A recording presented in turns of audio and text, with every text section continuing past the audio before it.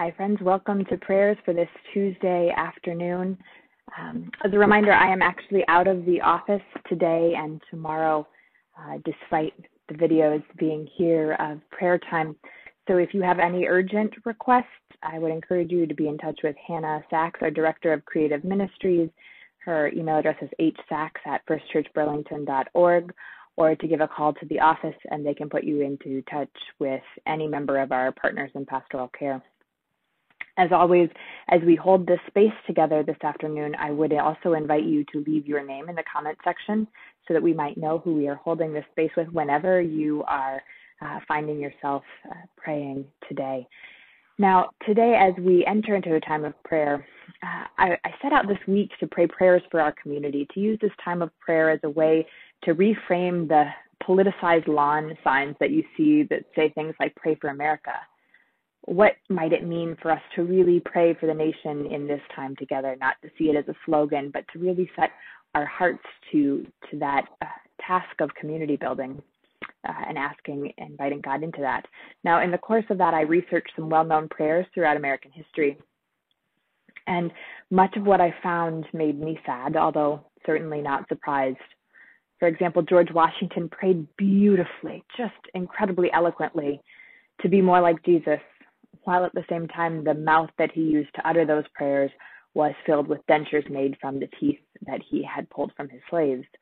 Thomas Jefferson similarly prayed for a country filled with sound manners, as if gentility were more important than the oppression that his fortune was founded on. None of this, of course, is new to you either, but it is a reminder that prayer can be dangerous. It can lead us to think that our purposes are God's purposes, that praying to be like Jesus makes us so. So today, on this important week, it feels like to me, of civic reckoning on an important month, important 3 or 4 months in an important year in the short span that is American history in terms of God's time, I'd like to start our time of prayer together by asking us to take upon ourselves the fruits of the Spirit as outlaid in the Christian Testament, to pray that God might help us become more like Jesus, but in ways that help us hopefully avoid trying to make Jesus more like us.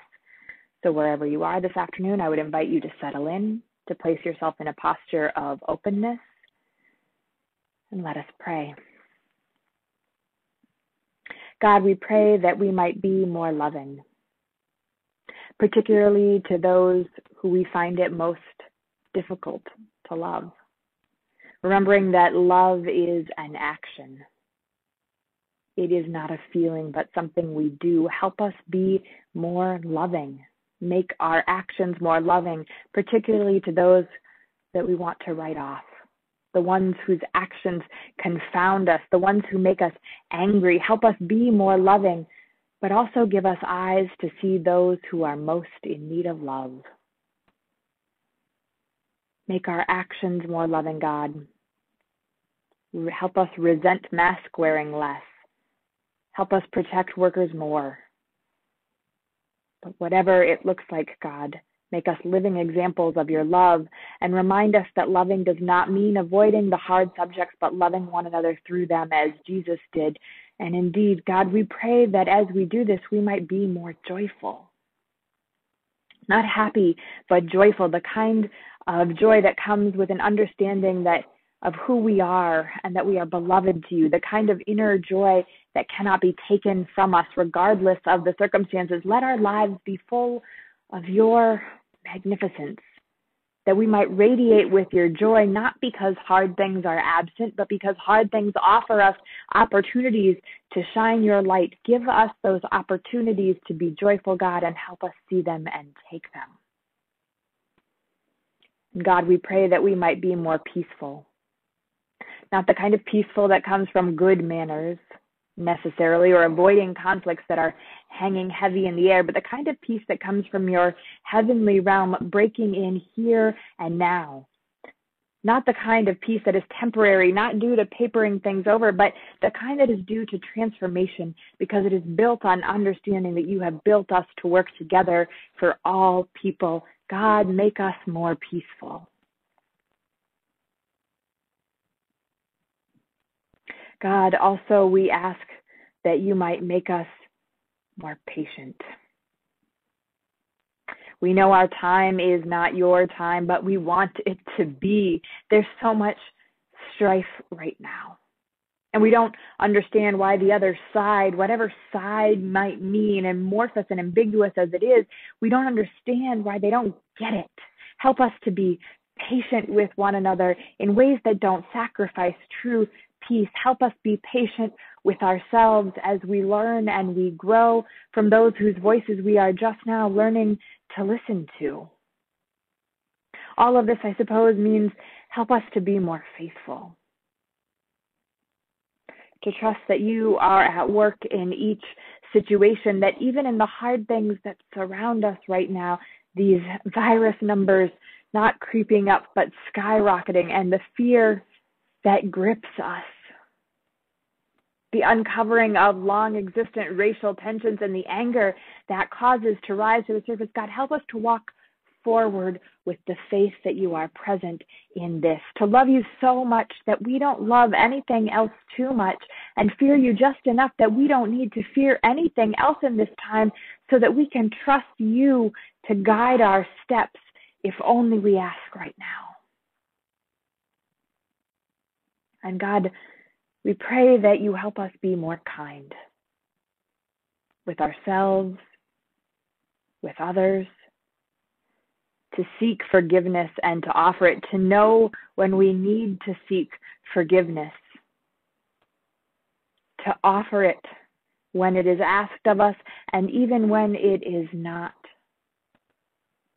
To not be defensive if others tell us we should be sorry. This is a time when there is so much learning, God. So we ask that you make us more kind, to be more generous with those who are most in need, to understand how important compassion is, particularly with those who we are tempted to dismiss, to give of ourselves in a way that stretch us continually. Give us opportunities to do so and help us not to miss them.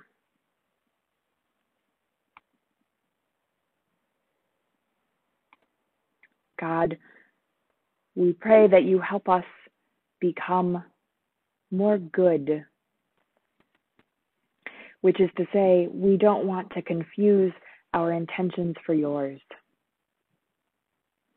That we don't want to mistake the different kinds of peacekeeping for peacemaking, but we want to work for the justice you seek for all peoples.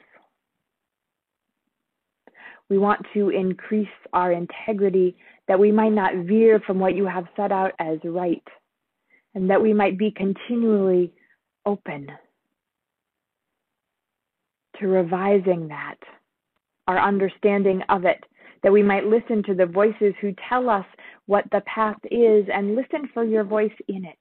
Help us to be more good, that our actions might align with what you would hope for us. And God, we ask that you increase us in gentleness, that all of the actions we undertake might be done in a way that speaks of your love, that we might treat one another gently, even as we advocate for your goodness to reign. We might be gentle with ourselves, and we might be gentle with others as we learn to grow. And lastly, God, we pray for greater self-control. The Apostle Paul speaks in the lectionary text for this week that he finds it confusing. His actions do not manifest what he intends. And he just wants to do your will, but finds himself tempted. And God, that is so familiar for all of us. It is so hard to control ourselves in this time when we are suffering from loneliness and exhaustion and fear and confusion, and we try so hard to do the right thing, and sometimes it is too much, God. So increase us in our self-control. Help us to use our bodies and use our lives in ways that proclaim your love for all peoples, that proclaim the goodness of this life you have given us and that you hope for all peoples. All of this we pray, God, in the name of Jesus, which is to say, in his Spirit, asking that it might reside in us this day and always. Amen. Friends, thank you for joining us this afternoon, and I hope to see you again tomorrow afternoon. Until then, peace be with you.